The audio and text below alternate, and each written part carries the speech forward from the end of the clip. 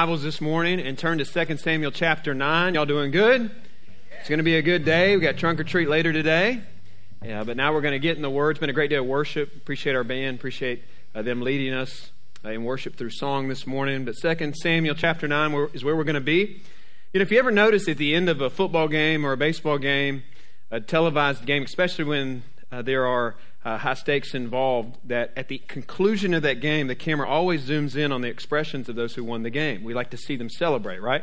But if you also notice that the camera zooms in on those who lost, right? For some reason, we like to see the look of defeat on those who lose, right? Some folks were, we were watching some people with that expression yesterday, weren't we? But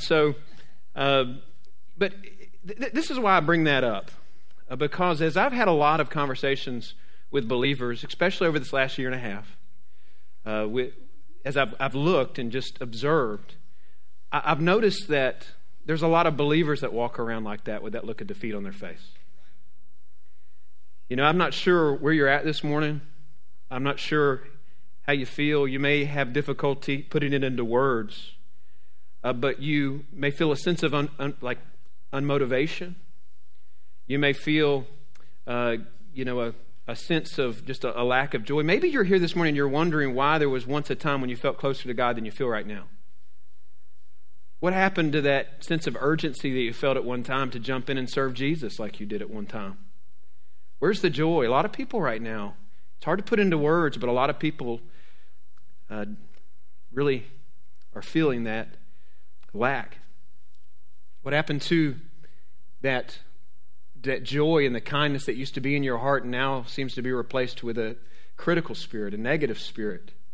Why are you in the cloud you're in? Why do you feel like you're in this place? Maybe we call it a spiritual funk that you can't seem to get out of, right? And we could sit down and we can slice up and dice up all kinds of different reasons why you may be there this morning, right? I just want to tell you, we're not going to have a sermon this morning on 5 ways to find your sunshine again.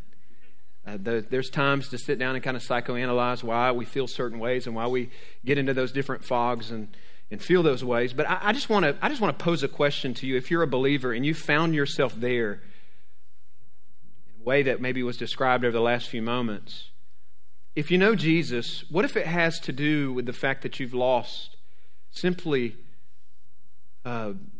you've forgotten your first love? Like the church in Ephesus that Jesus is writing to in Revelation chapter 2, have you, like they did, lost that zeal and that joy and that passion and that affection and that love for God, love for others that you once embraced at salvation? In other words, what if your lack of zeal and lack of passion is just simply you've got a bad case of spiritual amnesia and you've forgotten the endless treasures that are yours in Christ Jesus? What if the reason that the camera zooms in on our hearts and sees an expression of defeat is because we've forgotten that we're more than conquerors in Christ Jesus? What if we simply have grown cold to the best news that we've ever heard? What if we simply have grown cold to news like this? I was lost, but now I'm found. I was dead, but now I'm alive. I was far from God, but now I've been brought near. I was an orphan, but now I'm a child of God. So here's where we're going this morning. As we continue through this Old Testament series called The Gospel Thread, seeing how all of these stories are telling one big story in the Old Testament, really all of God's Word, telling the story of God reconciling all broken things in this sin-cursed world back to Himself through the life and the death and the resurrection of Jesus Christ. I pray that this story this morning that we look at will show you clearly, some of you for the first time, clearly what grace can do in your life. And for those of you, maybe you in that spiritual funk, will show you and snap you out of that place you're in by showing you what you have in Christ and the grace that you have experienced. Stand with your Bibles open. One of my favorite stories in all of Scripture. I'm just going to read right through it. Beginning in verse 1, 2 Samuel chapter 9, verse 1. And David said, "Is there still anyone left of the house of Saul that I may show him kindness for Jonathan's sake? Now there was a servant of the house of Saul whose name was Ziba, and they called him David. The king said to him, 'Are you Ziba?' And he said, 'I am your servant.' And the king said, 'Is there not still someone of the house of Saul that I may show kindness of God to him?' Ziba said to the king, 'There is still a son of Jonathan. He is crippled in his feet.' And the king said to him, 'Where is he?' And Ziba said to him, 'He is in the house of Machir, the son of Ammiel, Lodabar.' Verse 5, then King David sent and brought for him the house of Machir, the son of Ammiel, and Lodabar, and Mephibosheth, there I had to mess it up one time, Mephibosheth, all right, tough one to say, the son of Jonathan, son of Saul, came to David and fell on his face and paid homage. And David said, Mephibosheth, and he answered, Behold, I am your servant. And David said to him, Do not fear, for I will show you kindness for the sake of your father Jonathan, and I will restore to you all the land of Saul your father, and you shall eat at my table always. And he paid homage and said, What is your servant that you should show regard for a dead dog such as I? Then the king called Ziba, Saul's servant, and said to him, All that belonged to Saul and all to his house I have given to your master's grandson. And you and your sons and your servants shall till the land for him, and shall bring in the produce that your master's grandson may have bread to eat. But Mephibosheth, your master's grandson, shall always eat at my table. Now Ziba had 15 sons and 20 servants. Then Ziba said to the king, According to all that my lord the king commands his servant, so will your servant do. So Mephibosheth ate at David's table like one of the king's sons. And Mephibosheth had a young son. His name was Micah. And all who lived in Ziba's house became Mephibosheth's servants. And here's the summarization verse 13. So Mephibosheth lived in Jerusalem, for he ate always at the king's table. And he was lame in both feet. Would you have a seat as I pray? Father, I pray you would put your words in my mouth, your thoughts in my mind. Father, I pray that this morning you would help all of us get a clearer idea and understanding, and that we would grasp at a deeper level the grace that you have shown us in Christ Jesus. I pray that your Holy Spirit would do what only your Holy Spirit can do, and that's to open up our heart and help us to understand your word and apply your word to our lives. We ask these things in Jesus' name. Amen. Amen. So this is at the beginning of King David's reign over Israel. We ended in Judges, at the end of Judges last week, and we see a rebellious people in need of a king. Right? And the next book in your Bible is the book of Ruth, presents the line of the great King David, who will be the greatest king of Israel that Israel will ever see, but he's not going to be the first king. The first king of Israel, his name is Saul. Saul has everything that it seems like you would need to be a good king. Saul walks in the room and people are like, that's a king I could follow right there. Look at him. Looks handsome. He's tall, nice beard. Seems to have good leadership skills, right? Seems like he would be a great king. The problem is he was missing one thing that you really needed to be a godly king, and that was a heart completely devoted to God. He was temperamental. He was immoral. He was insecure. He had made terrible leadership decisions. He eventually disqualifies himself, and his life starts to spiral out of control. And about that time, David, the next anointed king of Israel, an unlikely pick, a shepherd boy from a town called Bethlehem, begins to rise to power. We see David step onto the stage of Scripture for the first time in power in 1 Samuel 17. He's enraged at the dishonor that a giant Philistine is showing to the people of God, and he walks out with a humble trust in God and defeats Goliath. And the people begin to parade throughout all of the land, singing a song that goes like this: Saul's killed his thousands, but David is 10,000s. A song that one person really didn't like, and that was King Saul. It said from that moment forward that King Saul, this is the way the Bible puts it, eyed David. Have you ever got a death stare from like your parents? All right, my mom was good at that, of like giving you the eye across the room, right? He's literally giving David a death stare. He's saying, I'm going to kill him. Well, even though things have gotten a little awkward between Saul and David, David still marries his daughter, the princess, moves into the palace, begins to become an emerging young, bright leader in Israel, a young military leader. And the envy and the jealousy and the insecurity fester in the heart of Saul, and he becomes determined to kill David. Tries to hunt him down. At one point, he's throwing spears at his head while David's over in the corner kind of playing a harp. He is losing his mind trying to assassinate David. He gets really dysfunctional. And throughout all of this, David had several opportunities that he could have killed Saul, and yet he doesn't do it because he remained obedient to God. He does what's right. He's got the heart of a king, a good king, before he even becomes king. Saul actually takes care of the problem as far as Saul being killed. Saul takes care of that himself. Saul leads some men into a battle that they should have never been in, and Jonathan, his son, is with him, the next in line to take the throne, and they both die. And David becomes king. First few years of his reign are kind of messy. There's a civil war. There's political jockeying. There's still some children of Saul who are still trying to get the throne, and so a violent struggle erupts between the house of David and the remaining house of Saul, and it gets ugly and it gets bloody. And when you get to 2 Samuel, you see all of that, by the way, at the beginning of 2 Samuel. And when you get to 2 Samuel chapter 9, all that drama is behind King David. He's on the throne. He's brought unity among the tribes. They've become a nation unified under his leadership. He's brought peace to the borders. The Philistines are no longer a national security threat. He's leading well. And now that David is a king in an undisputed position of power, what's going to happen? I'll go ahead and tell you what's going to happen. He's going to give us, right here in this story in particular, he's going to give us a preview of the person and work of Jesus Christ. Right out of the gate, I want you to know that David's not the Messiah God's people are going to need.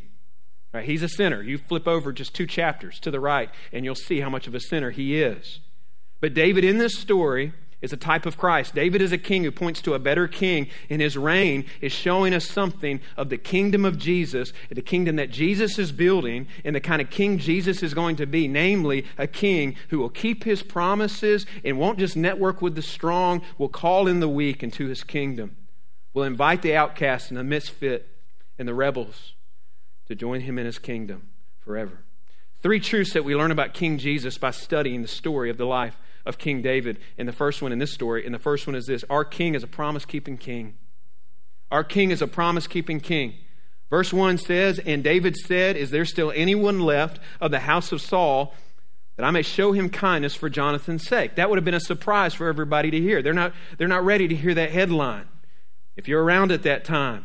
Why? Because a new king in that ancient Near East culture, when you take the throne, you wipe everybody out who rivals that throne. You wipe them out who are part of that previous king's family, especially when it's somebody like Saul, right, who tried to kill you 7 times, who tried to throw a spear at your head, right? I can think, it's payback time, David, right? You get some revenge on the house of Saul. You're in a position of power now. I mean, I can think of some K words that you could do here, right? Kindness isn't one of them. Maybe kill, but not kindness. And yeah, that's what everybody around him would have been confused about as well. Kindness, David, really? Are we really going to show kindness? And that word right there, kindness here, is a really important word for us to understand what's going on here. So we tend to butcher words in our everyday kind of use, in our everyday English conversations of the English language. And kindness is one of those words that we kind of butcher. We use kindness like in a way like we're trying to communicate, be nice, right? Be prim, be proper, be kind, right? Be kind to your brother, be kind to your sister, right? Be kind to kids at school. Like when I say be kind in my house, often it's defined like this: hey, stop jumping off the couch with a flying elbow into your brother's stomach. Be kind to each other, right? Please stop shooting each other in the eye point blank with a Nerf gun, right? Be kind. That's what sometimes I mean by be kind. Don't do that. Deeper meaning right here. When it says David is wanting to show kindness, this is the Hebrew word hesed. It's a rich word. It refers to kindness and loyalty and mercy and steadfast love. Some have translated it loving kindness to capture all of that. It's used throughout the Old Testament to refer to the covenantal love of God, God's steadfast love towards his people. It's also used to describe the covenants between people at times like we see with David and Jonathan. When David says, for Jonathan's sake, that should take our mind back to 1 Samuel 20, verse 14. Right? You got Jonathan, the son of Saul. He was a loyal friend to David. Remember, David spending a lot of time in the palace, spending a lot of time around the king's family, King Saul's family. He became a great friend to, and Jonathan a great friend to David. They became really good friends. It's a great picture of Christian friendship. And there's one day that Jonathan meets David out in a field. Many of you know that story, 1 Samuel chapter 20, verse 14. And Jonathan meets with him, and I'll just kind of paraphrase. He says, hey, he knows things are getting crazy. I know my dad's losing his mind. I know things are unraveling. I know this is not going to end well, right? And I know that God, anointing his power is on you to be the next king of Israel, which is a humble thing for Jonathan to say. He could have tried to grasp at the throne himself. But he says, I know you're the next king of Israel, and I know there's going to be a little time that's going to elapse between now and when you take the throne, so please be kind to me, and I'll be kind to you. You have my back and I'll have your back. And if I'm not there when all of this happens and you take the throne, please promise me that you'll be kind to my sons and my grandsons. And David agrees, and he steps into a covenant, and he makes a promise. And 15 to 20 years have passed since that covenant was made in that field between David and Jonathan when you get to 2 Samuel chapter 9 where we are this morning. And you know what? David hasn't forgotten that promise. How many of us would be tempted to forget that promise? Right? I mean, 15, 20 years have passed. Think about all the ugliness that David's been through, all the messiness of those civil wars, and all the strife that he's had to walk through. By the way, when you read the Psalms, right, many of those are written when David is being pursued by Saul. And there's a portion written when David is dealing with everything he's dealing with at the beginning of 2 Samuel. It was a troubling time of his life. So 15 or 20 years has gone by. He's finally at a place of rest. He's finally at a place of peace. He's ruling and reigning. He's on the throne. He's got complete power, right? He could have easily said, listen, 15, 20 years have passed. Here I am. Jonathan's long been dead, right? I'm just going to kind of move on. I'm not going to remember this. I did not know at that time how nutso Saul, hence the spears coming at my head. So we could easily understand why he would forget that promise. How often have we made a promise and not kept it? Or, hey, I'll call you next week. Hey, I'll come by and see you. Maybe tomorrow. We're promise breakers. But this is a king who is not like us. He's a promise-keeping king. He's a promise-keeping king. And this is an important part of this passage to grasp right here, that the kindness, that the hesed that's about to be put on display in this passage is rooted in a promise that David made. And not just that he made, that he's committed to keep. 15 to 20 years later, and that promise is still directing him and guiding him and impacting the actions that he's taking. That's the power of covenant love. That's the power of a covenant promise. So a guy named Ziba comes to David, who's one of Saul's top servants, and Ziba says, there's one. He's like, is there anybody of the house of Saul that I can bless? And he says, yeah, there's one. There's a remaining grandson, the son of Jonathan, named Mephibosheth. Now, that's quite a name right there. Any of you named your kid Mephibosheth? Right? Any of you go with that one there? Right? Still available. Right? It's creative. It's unique. Make your son stand out in a crowd. Right? Imagine just introducing your son of his name. Hey, this is my son Mephibosheth. Oh, okay. Yeah, I bet he has a great personality. Right? Interesting name. Right? One remaining in the house of Saul. His name's Mephibosheth. And instead of wiping out the last remaining servant or the last remaining person connected to Saul's throne, what does David do here? He leverages his power to pour out on the most unworthy of candidates, hesed, the unmerited, unconditional, unearned love of God. You say, why would anybody do this? Why would anybody pour out hesed on somebody who's a family member, the last remaining family member of the former enemy king? Because he promised he would. He's a promise-keeping king. And I just want to real quick, I want to jump ahead because the question why right there is a good question for us to ask at another place when you go to the cross. Like when you go to the cross, it's important for you to ask the question why. Not just what happened, what the gospel is, but why. Why would God send his only son to die on the cross and shed his blood in the place of sinners, in the place of his enemies? Why would God give his very best when I was at my very worst? Why would God pay the ultimate price and so show such great steadfast love for me? Why did he do that? Do you know why God did that? Do you know why he, through the person and work of Jesus Christ, did that for us? What motivated this beautiful story of redemption is because he is a God who looked at broken people like us, you and like me, and he made a promise. He promised in Genesis chapter 3, verse 15, right after our first parent sinned, he made us a promise in Genesis chapter 12, and over and over and over again throughout the Old Testament, through his prophets, through his mouthpieces, he made promise after promise. I will send a suffering servant. I will send you a conquering king, but he will suffer in your place to save you and to rescue you. He made that promise over and over and over again. And all the promises you find in the Old Testament find their yes and their amen in the person and work of Jesus Christ. At Calvary, you need to know this, church, that is not just something random happening. That is not just God going, hey, I think I'll jump in and do something here to try to fix this mess and die for us, for your sin. That's him making good on a promise he made a long time ago. On the cross, and make no mistake, you see an incredible picture of sacrificial love, but underneath that act of sacrificial love is a God who made a promise to you and to me, and he's keeping that promise at Calvary. We are promise-breaking people, but praise God, we serve a promise-keeping king.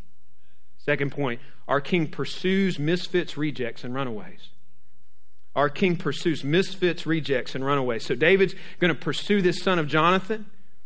Now, there's something about Mephibosheth in this passage that the author of this passage wants you to understand. What is that? That he's crippled in his legs. He starts with that in verse 3 and ends with it at verse 13. 2 Samuel 4 and verse 4 actually tells us how he became lame in both feet. Mephibosheth is 5 years old. So remember, he's the son of the prince living in the palace. And in 2 Samuel chapter 4, verse 4, it says that news comes from Jezreel that Saul and Jonathan died in that battle that they shouldn't have been in. So news comes back to the palace. It all begins to unravel, and news begins to spread. And what is that nurse? What is that nanny thinking? She knows the culture that she lives in. She knows that a new king's going to come in and is going to clean Saul's house out. And he's going to go after anybody that's going to rival the throne, the new throne. And Mephibosheth is one of those rivals. He's 5 years old. And so she sweeps him up in her arms, and she panics, and she runs out of the palace with him. And it says in this horrible accident, she drops him. Right? She drops him, it's evidently several feet onto the ground, and his legs are mangled. Right? And the nurse's name in the Hebrew means you're fired, if you're wondering. Oh, come on, man. You'll get that later. His legs never heal properly, right? So he's dropped. His legs are mangled. And at some point, it's a really sad picture. He finds his way, limps his way, gets his way to a town called Lodabar, where a man named Machir has to care for him, and it's where he's been for 15 years. Lodabar means literally without pasture. It means land without pasture. Some translate it no bread. This isn't a vacation destination. This isn't Honolulu. This isn't Cancun. This is out in the middle of nowhere, out in the sticks. This is no man's land. This is where a guy like Mephibosheth, who is someone who is connected to the former king, who is an enemy of, or trying to kill the current king, this is where you go. You go lay low in Lodabar, where you can't be found, where hardly anybody knows you even exist. And I want you to think about what's going on right here. I want you to think about how sad this picture is, how tragic this picture is. All the helplessness, all the hopelessness, all the shame, all the despair that you see in Mephibosheth. He's orphaned. He's crippled. He's living in a pastureless place. He's the last surviving family member of the enemy, the current king. And since he was little, he's been indoctrinated to fear and to resent David. And then one day, he's been there 15 years. And then one day, in Lodabar, somebody looks over the wall and they see something. They see something big in the distance and they can't make it out. Scholars assume that King David, in typical Middle Eastern fashion, would have sent a courier with chariots and with horses. That it would have been a dramatic scene. I want you to imagine what it must have been like in Lodabar as people start to chatter and spread the word about these horses and these chariots that are headed that way. Everybody would have been excited. We're at Lodabar, man. Nobody's out here. Somebody special is coming to visit us in Lodabar. There would have been anticipation. Everyone would have been excited except one person, Mephibosheth. The caravan gets close enough and they can begin to see that it's the king's chariots, and the courier of the king walks into town. He says, "Hey, where's the house of Machir? I'm looking for somebody. Where's the house of Machir?" I know where it's at. Down the street, first house to the right. Thank you. Goes down. Knocks on the door. "Are you Machir?" "Yes." "Where's Mephibosheth?" Mephibosheth begins to limp out of that house. Begins to shuffle his way to that chariot. "Mephibosheth, the king wants to see you." What is Mephibosheth thinking about? Can you imagine what's going through his mind? Can you imagine what that ride, that long ride across the desert was like for him as he rode across the land knowing that the king has called for him? Had got to be a knot in his stomach, right? You ever experienced that in a less significant way, right? If you've been in a situation like that, get the email from the boss, "Hey, I want to meet with you. You in the morning, first thing." All right, that can either be good or really, really bad. Either I'm getting the promotion or we're packing things up in a box and I'm leaving. You ever got that note? Teacher gets a note, opens it up. "Hey, principal wants you in his office." Right? First Coast High School, I wasn't, y'all like, "You're a preacher?" "I don't believe this. Trust me. I'm from Jacksonville. You can find some people who knew me. I was not a good kid in high school. First Coast High School, one day over the intercom, public high school, 5A school, huge. "Jonathan Revis, please report to the dean's office." "Jonathan Revis, please report to the dean's office." Not good, man. They found out. Didn't do my own algebra homework or something. I don't know. Y'all don't look at me like you always did your algebra homework, right? The judgmental stares. My wife doesn't understand that. She's like, "I don't get that." When we talk about it, she's like, "Every time I was called to the principal's office, they gave me an award or certificate." Literally this morning, she said, we were talking about this. She said, "I was friends with my principal in high school." I was like, "Friends? Friends?" I was like, "No, I don't think he would have ever wanted to be my friend." That's fascinating that you were his friend. That makes your heart drop. But imagine what Mephibosheth's mind, how it's spinning. He knows he's a rebel of the king. In his mind, caravans like this don't travel all that way across the desert to a place like Lodabar to pick up a rebel of the king like him for any good reason. And he's scared. Mephibosheth gets to the palace and he begins to shuffle into the throne room of the king. In verse 6 says he falls down on his face, and it says he pays homage. And David does something unexpectedly. He says his name, Mephibosheth. He knows my name. He knows my name. Mephibosheth just says, behold, I'm your servant. Basically, he's begging for his life. Right? He knew what it was like to live a life of royalty. He had servants serving him at one time. And basically what he's begging for mercy. He's saying, I'll be your slave. Just let me see another sunrise. Just let me live. I'll wash your feet. And at the same time, simultaneously, he knows that a sword's about to come down on his neck. Last-ditch effort to cry out for some mercy. And then Mephibosheth is cut off with three of the most beautiful words in all of Scripture. Mephibosheth, do not fear. And his eyes lift up to this king. And all of a sudden he realizes, his fears begin to melt, and he begins to realize that this powerful king has pursued a rebel like him, not to kill him, but for another reason. Now, why are we looking at this story this morning? Why did the Holy Spirit place what sometimes, as you read through the Bible for the first time, seems kind of out of the blue, little intimate story about Mephibosheth in 2 Samuel chapter 9? Why is it here? Here's why. Because there's some of us, even in this room today, that are Mephibosheths hiding in Lodabar. See, apart from Jesus, this is a picture of you and I. You see it? We're helpless, unable to walk, crippled in sin, lame, outside of Christ. We are existing in a pastureless place, living in Lodabar, in our sin, in our shame. And yet it's a story that also shows us hope, that there's a king who pursues sinners like us. And if we, like Mephibosheth, come and fall at his feet and admit our sin and trust in the work that Jesus Christ has accomplished, trust in the death and resurrection of Jesus Christ for the forgiveness of our sins, with a heart of humility, agreeing we are sinners and knowing and believing that Jesus is the only way we can get to the Father, and throwing all of our faith on that. You know what he says to a sinner like you, knelt before him at his feet? He says, do not fear. And I'm going to pour out my extravagant kindness on your life and save you. But how? Why and how is a good question, church.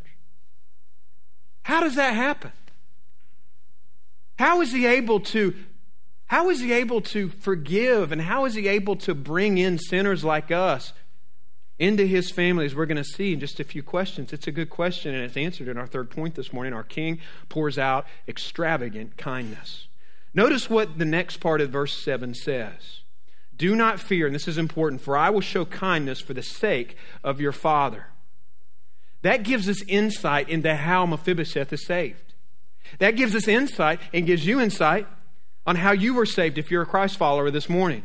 See, Mephibosheth's problem was that he had the wrong blood flowing through his veins. Do you see that?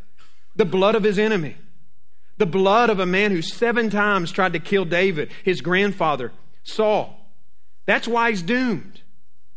Because he's got the blood of Saul running through his veins. But what changes everything, what makes it possible for the king's loving kindness to be poured out on his life, is found in that phrase, for the sake of your father Jonathan. You see, the wrath that would naturally burn against the grandson of Saul was quenched because of King David's friendship with Jonathan. The greatest problem that Mephibosheth had was his grandfather's blood, Saul, running through his veins. But his hope was in that the blood of another was there as well. Do you see it? In the eyes of David, the blood of Jonathan was more powerful than the blood of Saul. By the way, I hope you're right ahead of me here. All right, because there's just not a gospel thread right here. There's a gospel quilt right here in 2 Samuel chapter 9. Like, I hope as we're reading the Bible, as we're walking through texts like we often do on Sunday mornings, that you're ahead of me here. That when you look at passages, you're looking for the cross. You're looking for Jesus. Remember those old pictures that they were... I remember when I was little, we had books of them, the stereogram pictures, where it looks like a big blob and pixels, and it didn't look like really anything, just a confusing graphic. But if you stare at it long enough, all of a sudden like a picture of a bird pops out at you, like 3D. Remember that? In the same way, when you begin as a Holy Spirit-filled believer You begin to study God's Word, and when you see Jesus there on every single page, it's like you can't unsee it. In the same way you can't unsee that image in that stereogram picture. And so I hope you're already there right here. Do you see where this is going? If you're a believer, do you see yourself in Mephibosheth here? The wrath of God should be burning against us today, shouldn't it?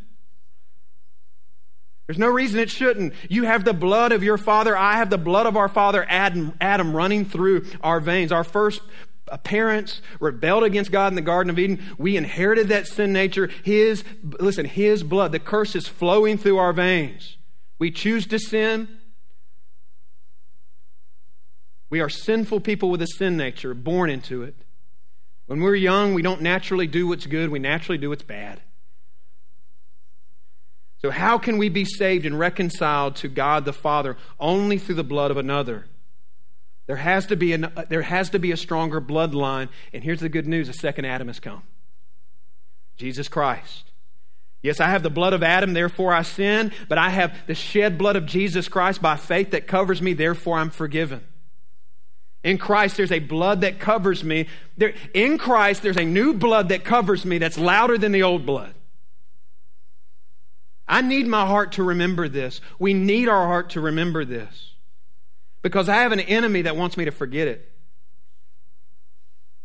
See, we cognitively can know verses like, He cast our sin as far as the east is from the west. We can know verses about He cast my sin into a sea of forgetfulness. But I don't know about you, but it's like the enemy has some special scuba equipment because he knows how to go down to the bottom of that sea of forgetfulness and dig some stuff back up and slither up next to me and go, hey, don't you remember what you did in high school? Don't you remember what you did in college? Don't you remember what you did in the military on foreign soil when you were away from God and away from your family? He slithers up next to us and reminds us of stuff that we cognitively know that Jesus has forgiven us of. And what you say in that moment is, yeah, that sin was bad. Yeah, that sin stain was deep, but the blood of Jesus is a better stain remover. One greater than Jonathan has come. And by His blood we are forgiven. And notice David says that we're not just forgiven, more than that. He pours out extravagant kindness on our life. There's a threefold blessing that Mephibosheth receives right here, found in three phrases. One, fear no more. In other words, I'm not going to kill you. Listen, that applies to our life like this. Before I was in Christ, I had every right to be afraid of a holy God. I had every right to fear. That's the appropriate response in my sin, to fear God's judgment. And yet the New Testament says this, that in Christ the days of living in fear are over because you've been covered by the blood of another. You've been covered by a stronger blood, the blood of Jesus Christ. And perfect love casts out fear. You don't have to live in fear. Listen, you don't have to live in fear of the King. You get to delight in a relationship with the King. Number two, not only do you not have to fear, we see that phrase, restored all that was once yours. David gives him all the land that belonged to Saul. So that family estate that was north of Jerusalem, it all goes back to Mephibosheth. What that means is he has part of the promised land again. He goes from pastures, barren land, no pastures, to a healthy land that's not just given to him, but it's going to be tilled for him. It's going to be worked for him. He gets a staff. He gets a servant with a big team, and they're going to work for him, and they're going to bring bread to him. And the third thing is this: you will sit at the king's table always. Next, King David restores something that's been lost for 15, 20 years when his father Jonathan died. And he said, all that's changing from here forward, you are going to sit, you're going to have the right to dine at the king's table always. In other words, I'm not just bringing you over to dinner as a charity case. I'm bringing you into my family. He's at this point in the throne room. He's putting a ring on his finger. He's putting a robe around him. He's bringing him to his table where he will always sit as his adopted son. Hey, what an awesome picture of extravagant grace. What an awesome picture of extravagant kindness, that we were once orphans, now we're adopted sons. We were once fearful of the king, now we get to delight in and reside with the king. How? You say, how is this possible? How is it possible? Because the king made a promise and is making good on that promise. And it's poured out His grace. Do you see that Mephibosheth understands in the passage we read at the beginning of this he understands that this is all an act of grace. He doesn't deserve any of it. It's unmerited, it's undeserved. Mephibosheth's response shows us that in verse 8. He says, "What is your servant that you should show regard for a dead dog such as I?" He shows us that he knows that this isn't because he achieved it. It's because he said yes to an invitation from a good, generous, loving, steadfast loving, covenant-keeping, amazing good king. And I want you to know this. If you think that if you're here today, listen to this very carefully. If you're here today and you think Christianity has anything to do with you becoming a better version of yourself, you have completely missed the point of biblical Christianity. If you think all God wants is for you to work yourself from a weak person to a strong person, or wants to turn you from a bad person into a good person, you have missed the hope and the heartbeat of Christianity. You say, well, how do I get eternal life? What do I do? You do nothing. We deserve nothing but His wrath. We deserve nothing but His judgment. Your only hope is to simply say with a heart of faith, yes, to an invitation from a king. An invitation that's not earned, but simply received by grace, and Hesed is poured out over your life forever and ever and ever and ever. Have you gotten over that? Have you gotten over that this morning?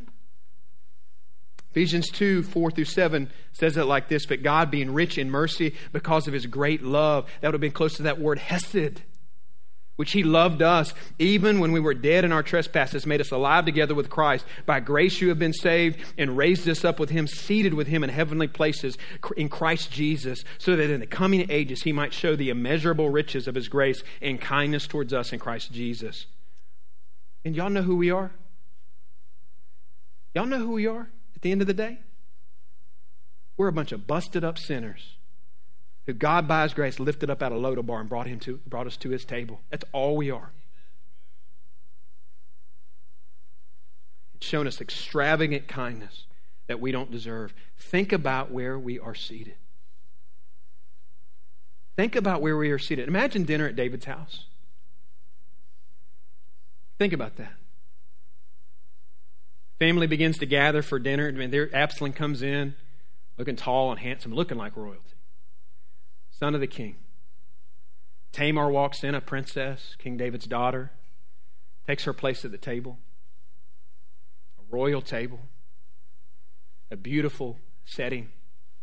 Solomon walks in, probably been studying all day, doing his homework, learning different languages. And then all of a sudden they sit down and they begin to hear a noise. And everybody waits. Because it's Mephibosheth and he takes longer to get to the table than everybody else. And they take his crutches. And the servants come. And they scoot him up to the table. And the royal cloth falls down and covers his crippled feet. And every day he sat at the king's table just like any of the other kids of the king. No preference. He was a child of the king. This is where you got to turn and see. That's you, if you're in Christ. Just imagine, think about it.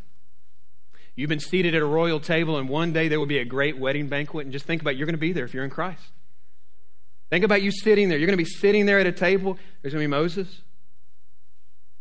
There's going to be Paul. Asking Peter to pass the bread. There's going to be Charles Spurgeon sitting there. Billy Graham. With all those great people who made Christian history. And then you slide into your seat and you take your place at that table, and the king sitting at the head of that table is going to look at you with all those other people there, and he's going to say, "You're mine. You're mine." And you're going to sit at that table knowing you did nothing to earn it, knowing that it was nothing but God's Hesed that was poured out over your life. The amazing, steadfast love and kindness and grace that was poured out over your life. Hey, some of you need to experience that this morning. Listen, some of you need to make sure you haven't forgotten that. Some of you need to make sure you haven't let your circumstances and let this last year and a half and letting all your troubles, letting all your trials, I'm not downplaying how serious those things are.